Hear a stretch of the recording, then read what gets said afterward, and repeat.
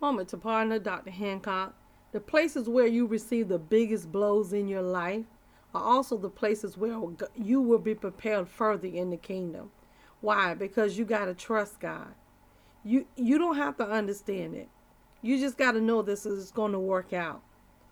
You don't have to understand how it's going to work out. You just got to know who it is that's going to work it out.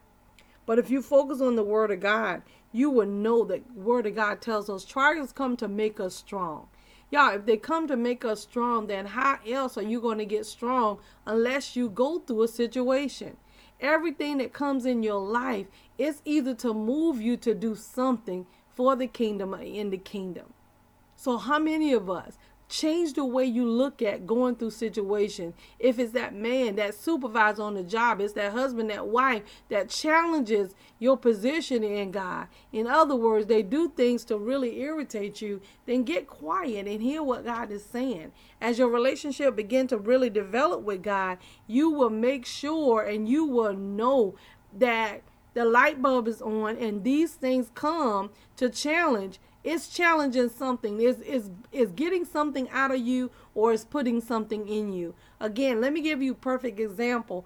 I have never been one of great patience. So always, a lot of times people will do things, and if they didn't get up according to my time frame, I would get up. And the Holy Spirit told me, he was like, you are not patient enough. So when you're not patient enough, and there are things in your life that we need to learn how to develop patience for, then what happened is situations in our life comes for us to develop patience. You got to wait for it. But know that all things work together for the good of those that love the Lord, those who are the called according to God's purpose. But if you don't realize that, you will focus on the carnal man, and the carnal man again wants everything opposite of the spiritual man. So just know that whatever is going on, whatever blow you get, is to move you, or you may be stuck and God needs you to move, or it's to make you mad, because he knows when you get mad, you really going to study, you really going to turn down the plate, you really going to really bust the enemy in the head and put him to flight every time. So this is the confidence that we have in him, that when we ask anything according to his will, he hears us.